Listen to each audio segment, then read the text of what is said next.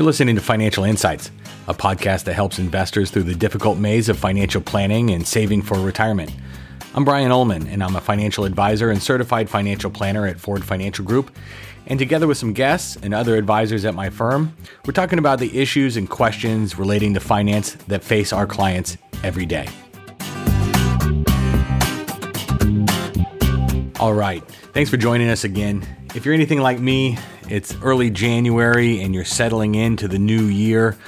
All of the Christmas decorations are put away. The house feels very empty, probably without a Christmas tree and all of the other decorations. I know my kids miss Christmas. I think my wife and I do as well. But it's cold and we're trying to get down to business here for 2020.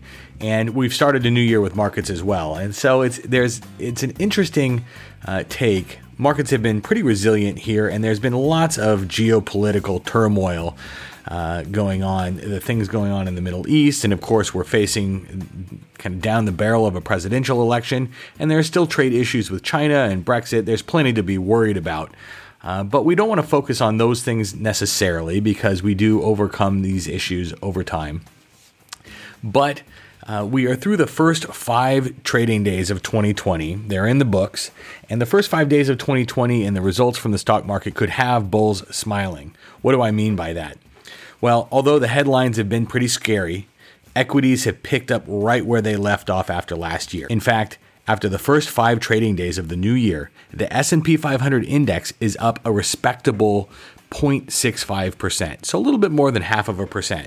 Now, if you have a portfolio that was returning in the high teens or 20s, or even if you had some investments that returned in the 30s for you last year, 0.5% doesn't sound like much. But if you extrapolate that 0.65% out over the remainder of the year, annualized, that's going to be a huge number. Now, of course, we don't think that this is going to continue. This pace of growth is going to continue unabated for the remainder of the year, but it's a very strong start is really what I'm trying to get at here.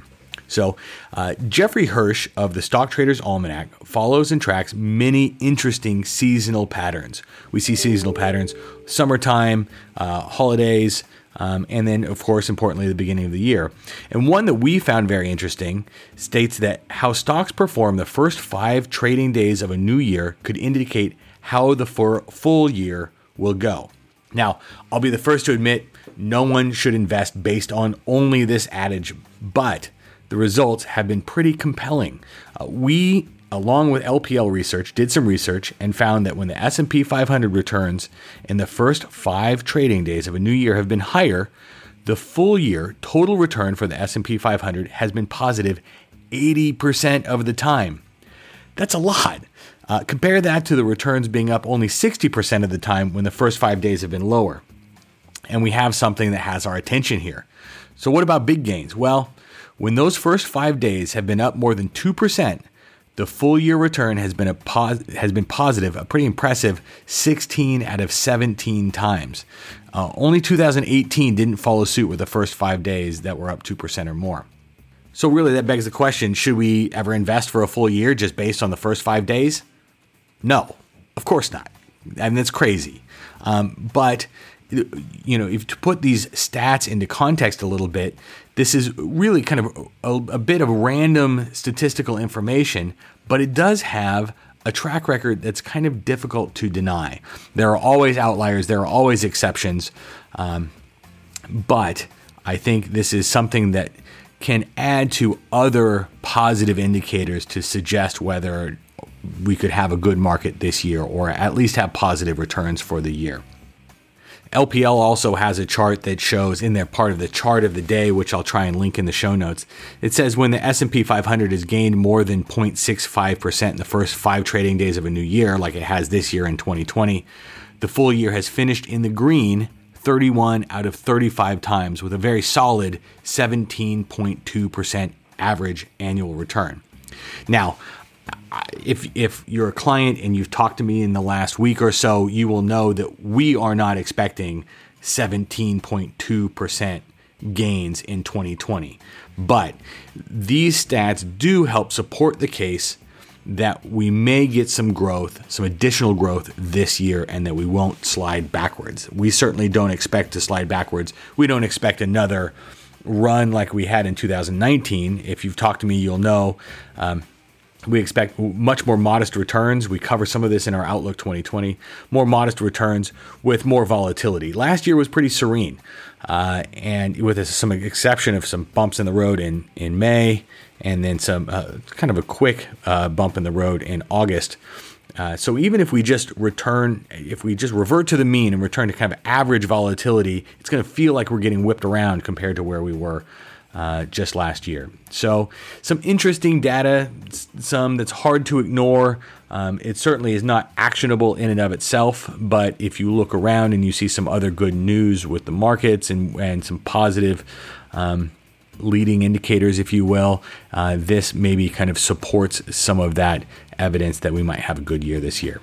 So as always, thanks for listening. I know this was a short one. I think next week we're going to try and get back and cover the Secure Act, where we're going to have, this was a law passed late last year, and it has some really material changes to how we approach IRAs, saving for retirement, and in particular, required minimum distributions and IRAs with beneficiaries. So stay tuned for that next week. Otherwise, feel free to reach out to us. info@forwardfg.com is the email address here.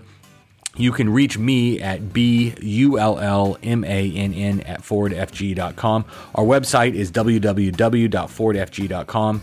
And if you want to call or now text us, you can at 559-449-8690. We now have those texting capabilities. It's 2020, so we think this texting thing is going to stick around. So that's it for now. Thanks for listening. I really appreciate it. We're going to leave you with some disclosures, and we'll talk next week. The advisors with Ford Financial Group are registered representatives with, and securities are offered through, LPL Financial, member FINRA, and SIPC. Investment advice is offered through Ford Financial Group, a registered investment advisor and a separate entity from LPL.